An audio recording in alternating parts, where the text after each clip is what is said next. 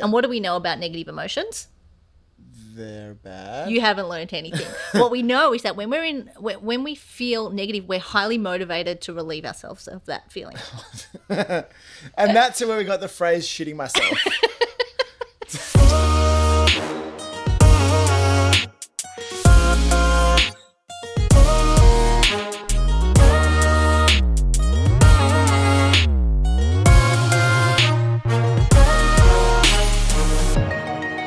Hi, and welcome to Bad Decisions. The podcast that helps us understand why we choose what we choose. Why we think what we think. And how to exploit this stuff for fun and commercial gain. Ethically. Of course, always ethically. I'm Dan Monhart, co-founder of Hardhat, a creative agency built for today. I'm Dr. Mel Weinberg. I'm a performance psychologist. And this is Cops about to press play on the best audio ever.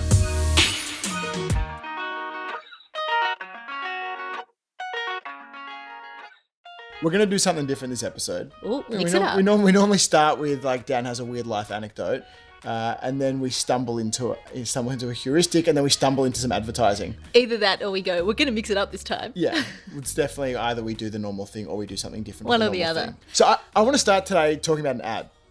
And it's an ad. What a surprise. Well, I know, and I'd have to wait 15 minutes to do it for a change. So I want to talk about an ad that the inner ad nerd in me loves. And it's one of the greatest and most successful and most imitated ads of all time. And in the 16, 17 episodes we've done up until now, we've talked about a lot of heuristics that kind of have hints of themselves in this ad, but nothing that really explains it properly. Okay. So the ad that I'm talking about, of course, if you're an ad nerd playing along at home, is an ad from 1926. So almost 100 years ago, a guy by the name of John Capels, or maybe it's John Capels, I don't know. He died in 1990, so I'll never get to ask him. R.I.P. Right? Yeah, right. So he wrote an ad, and the ad sort of came out in the era of lots of print advertising, obviously, and lots of direct response print advertising. So ads where you want somebody to send in a coupon or mail in to get something sent back. And the ad was for piano lessons. And rather than doing ads about learn to play piano in 30 minutes a day, or the easiest way to learn how to play piano, he wrote this ad for which the headline was, "They laughed when I sat down at the piano, but when I started to play." What? Yeah. Well, so that's the headline, and then there's like a few hundred words of copy underneath it. And like most ads from the 1920s, there's this like beautiful illustration that takes up probably the top third of the page, which looks like a very 1920s style dinner party with a whole bunch of people sitting around in suits doing what they do. Okay. So, I mean, this ad might sound familiar. The structure of it might sound familiar. It has kind of been imitated countless times and is actually the blueprint for most of what we'd consider clickbait these days. Mm-hmm.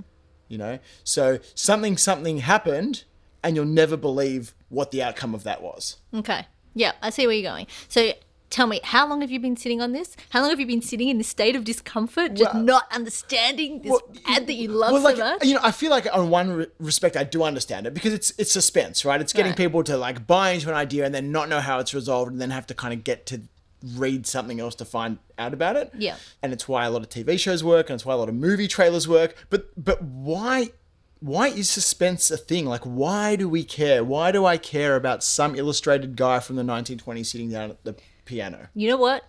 We should talk about this more. We should solve this problem for you. Well, we have a whole podcast for that. Let's do it.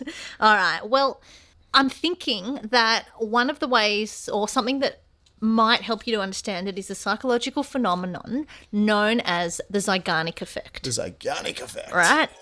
And it sounds like a really cool word, but it was really just the name of a Russian researcher or psychologist. I'm not actually sure. We should probably clarify. Yep. Anyway, it was in 1927, so it was in 1927, so whatever it is, she's probably not that anymore. 1927, and if we just were to wind back the tape, I mean, this ad that I'm talking about is from 1926. Whoa. Which is just further proof that ad guys are always one step ahead of psychologists, and you guys just kind of turn up and put a fancy name on something that we've actually worked out.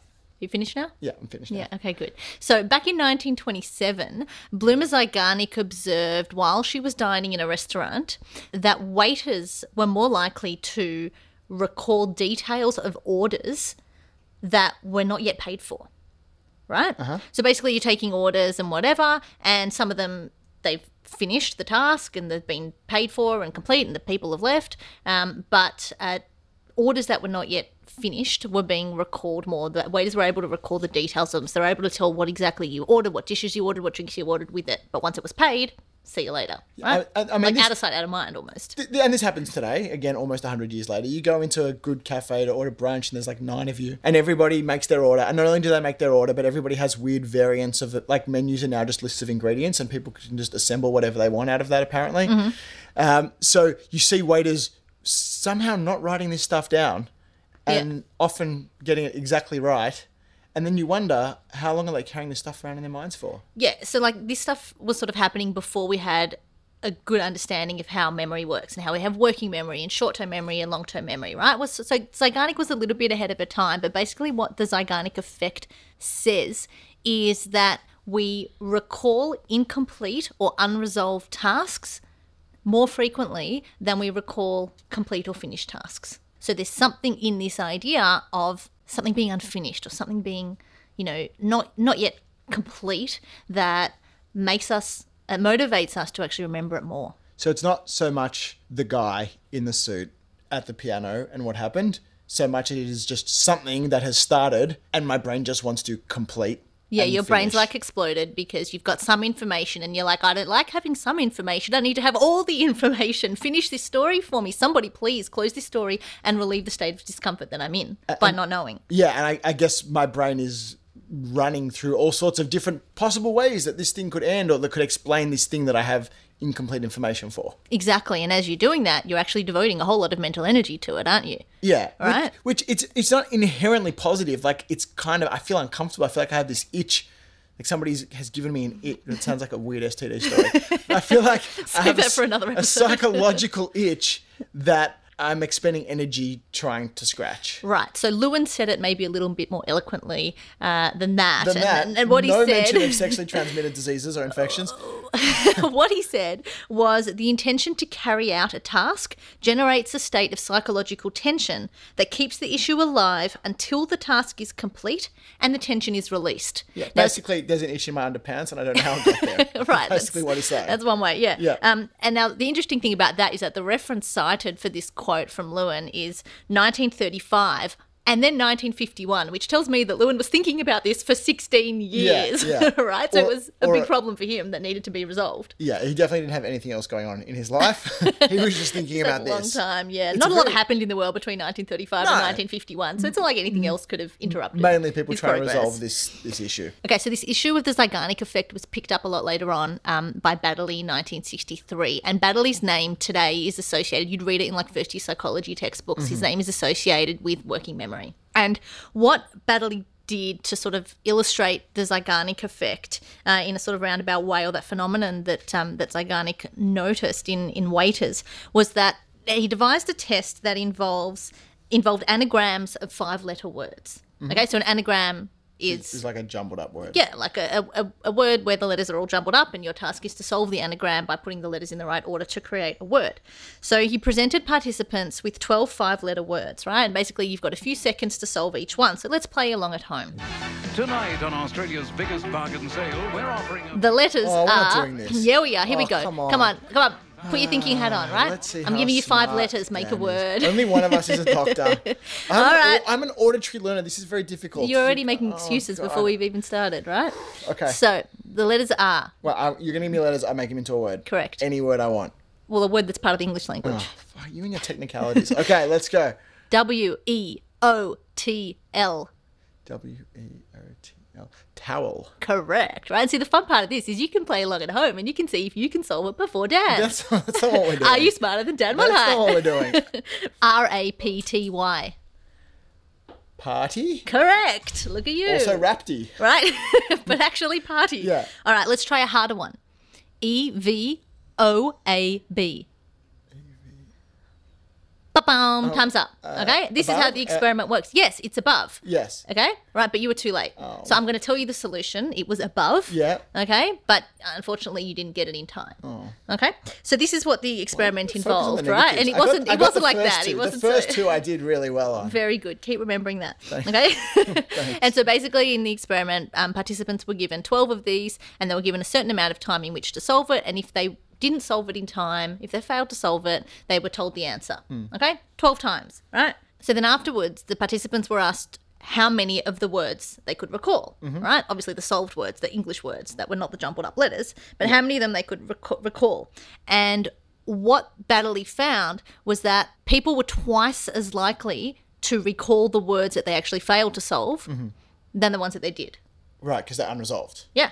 Right. Well, they were unresolved. They've since been Yeah. resolved, Yes. but at the time, people were devoting a lot of mental energy to it. So it's stuck. So for an ad guy, like, this is very interesting because obviously when we're making ads and comms for people, we want to be noticed and we want to be remembered. So knowing that leaving people with a little something unresolved can help us be remembered for longer is an interesting thing for us to kind of play with. And I guess when we think about that headline, they laughed when I sat down at the piano, but when I started to play, it is totally doing that because I don't know what did happen when you sat down Giving you to something play. unfinished, right? And you sit there and you think, like you said before, all the things that possibly could happen. And all that time, you're putting a lot of attention to it. You're essentially rehearsing this. Yep. Right? You're going to remember this for a long time. Once you actually do finish the story, it's going to stick with you. Yeah, like 98 years people have been trying to work this out. And you're one of them. 96. So you're not alone. Thank you. You're not alone in your state of psychological tension. Thank you. So if we think about why this happens, right, there are a couple of reasons. We'll talk them through. The first has to do with how we process memories, right? And I often talk about this with clients in relation to trauma, but it doesn't necessarily, I mean, this isn't a traumatic memory, it's just a memory. And we can use the same analogy. This episode is going to be a traumatic memory when you bully me into trying to do a live piece of research. It's just gentle encouragement. Very supportive of my efforts. Anyway. So the way that we process memories, I like to think of our brain having this section that's sort of like a repository for all of the memories and experiences of our lives, right? And it's like a library, okay? And imagine you're the librarian. Yeah. Okay. And so when something Can I be like a hot librarian and then I take off whatever my you glasses want, and my hair out? that helps you. I don't wear glasses and I don't have hair. This is going to be difficult. Anyway. Try and create that image. Yeah. Anyway, so you're the librarian and you are given a book and your job is to find the place in all of the shelves of your library that this book belongs. Yep. Right? And what could you do? You could sort it by author.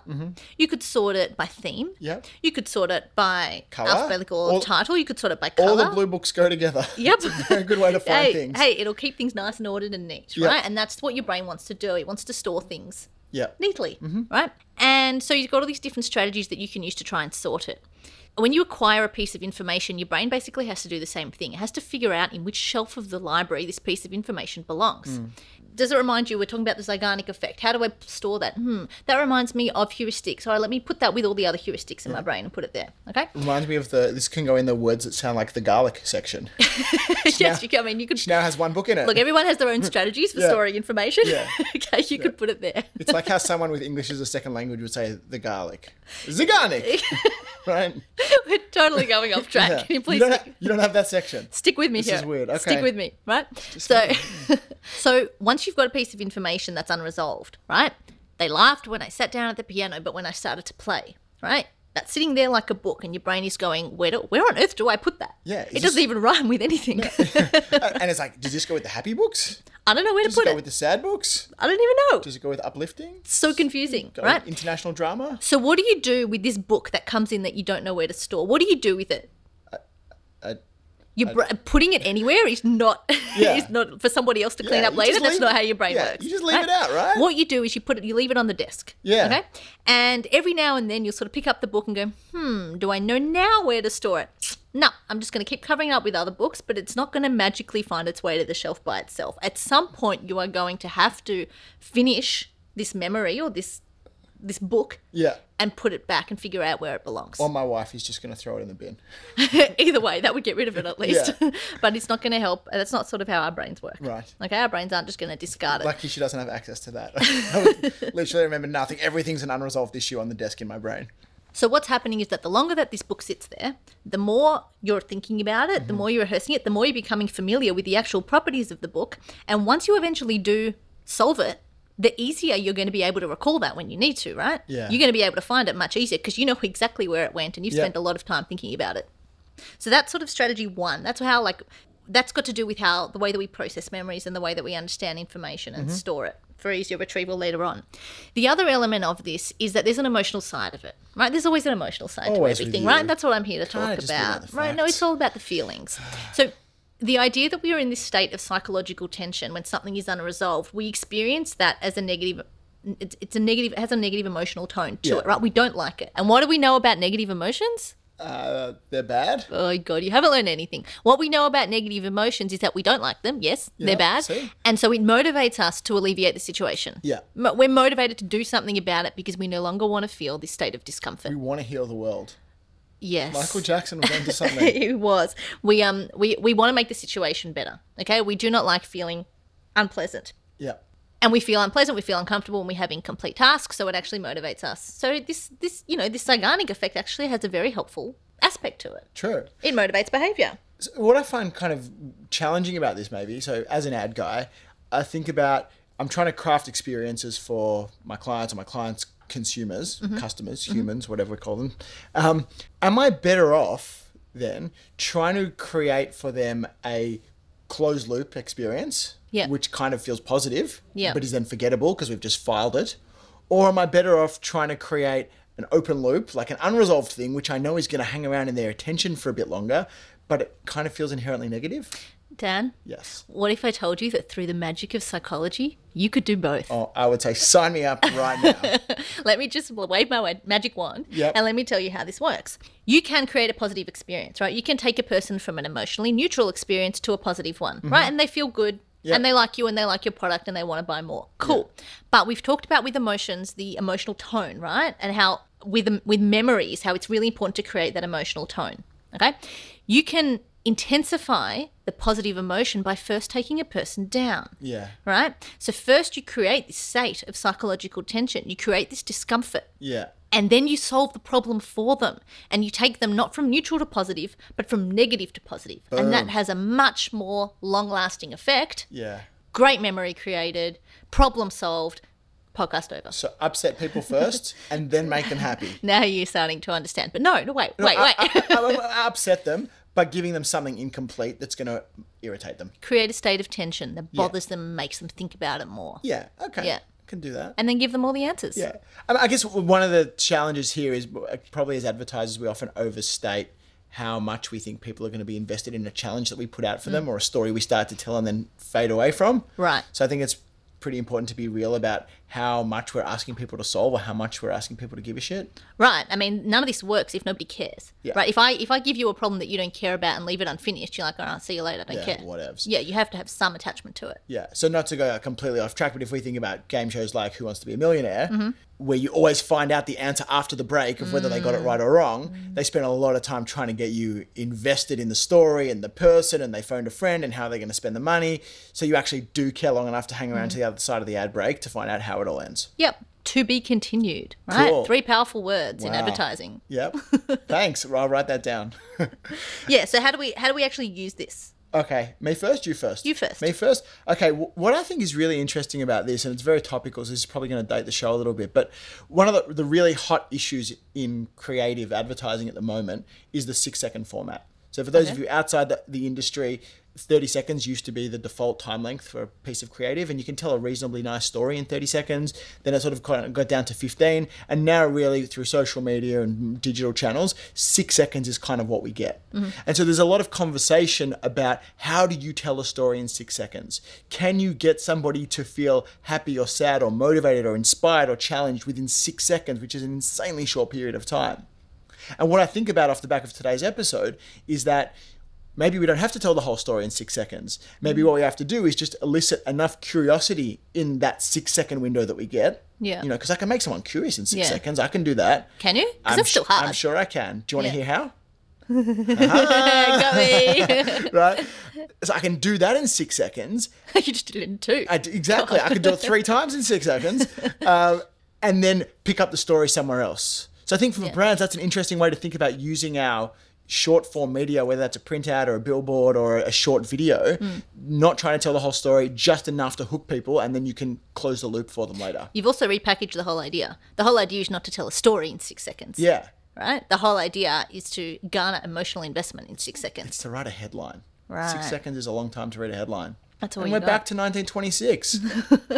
All right. And what about as just people? So trying to get it's by just in this it's just world? ordinary people trying to navigate our emotions in a distressing world. I'm going to give you, I guess, a bit of a hack to use this to your advantage, right? How do you use Good. this It's to help uplifting. you? Yeah. Yeah. And I'm going to talk to the procrastinators out there. Never met one. Never been one. Right. Well, I am one. Yeah. And there's a whole lot of work that I'm not doing right now while I'm sitting in here podcasting This is with you. important. Yeah. Very important. But it can also be serving as a procrastination tool. Anyway, so what's actually happening when we procrastinate, right? For some reason, we're failing to initiate a task, right? For some reason, or complete a task, right? There's something going on there, and for some reason we feel like we're actually safer not doing anything at all than actually moving forward. Yeah. Which might work in some instances, but when you actually have contracts to fulfill and things to complete, you actually need to get this thing started. So the most effective way to use the Zeigarnik effect to actually motivate you to get work done is to start that task. No matter what, right? Even if it's as simple as opening a document and writing the title and your name on it, Yeah. right? Bad Decisions, a podcast by Dan Monhart and Melissa Weinberg. If we were to write a book, Yeah. hey, there's an idea. If we were to write a book, that would be how we would start Now it. we've started it. That's annoying. Once we've started it, we have created this state of tension that motivates us to relieve it. Yeah. So when I make a to-do list, the Mm-hmm. first thing I should do is write make to-do list. Yeah. Yeah, actually initiate the task. Yeah. I guess you could do and that. I can tick that off, and I'm already Yeah. on my way. Yeah, but And I you were have- telling me some way that you even do this with PowerPoint presentations. Oh, yeah, yeah, Even like- before you write the title. Yeah. Well, I mean, sometimes I'll just like take the previous presentation that I did, Yeah. duplicate it, Yeah. and save it as the name of the new presentation that I need to do. And now it's started. And for some reason, now my motivation, instead of telling me to stop, to avoid doing that thing, Yeah. it now just wants to dive Yeah, in and you've do opened a new box and you need to solve that Yeah. box before you can do anything I'm else. so smart and such an idiot. So people say, you know what, you just have to start. Yeah. You really do. You just have to start, and it doesn't matter if it's the smallest start, but you need to sort of click go. You need to initiate that task. It will create a state of discomfort that you do not like, and that will motivate you to actually get the work done. I think off the back of that, a really great advertising line for somebody might be like, just do it. So I might try and pitch that to somebody. I think it could really work. yeah, that could be big. Yeah, Yeah. I can imagine that. I can see that. Yeah, cool. All right, I think, is that everything? You know what would be for today? good? Oh, whoa. I was just going to sorry, say, trying if you wrap it up. added to that by even adding like some sort of a tick to say that you've completed the task. Yeah, I like Yeah. it. We should start like a sports company Yeah. or something. Yeah, interesting. All right, maybe next time. So Dan, I'm just wondering how you feel now, right? Because we started this episode with you having a problem that was unresolved, Yeah. right? Well, first of all, I feel good that you care about my feelings. Well, what you might have noticed, I mean, I obviously do, but what you might have noticed throughout the episode was that I took you on an emotional journey, didn't I? Yep. Is that what just happened? You just got totally Zeigarnik here. If I had emotions, that is definitely the journey I would have been on. Yeah, I made you feel a little bit bad about it, right? I helped to yeah. escalate and emphasize those feelings of discomfort so that now that we've solved the problem, don't Yeah. you feel amazing? Amazing. Do you bulk bill? No. No. Okay, cool. All right, well, I think we're good. Yeah. We're done.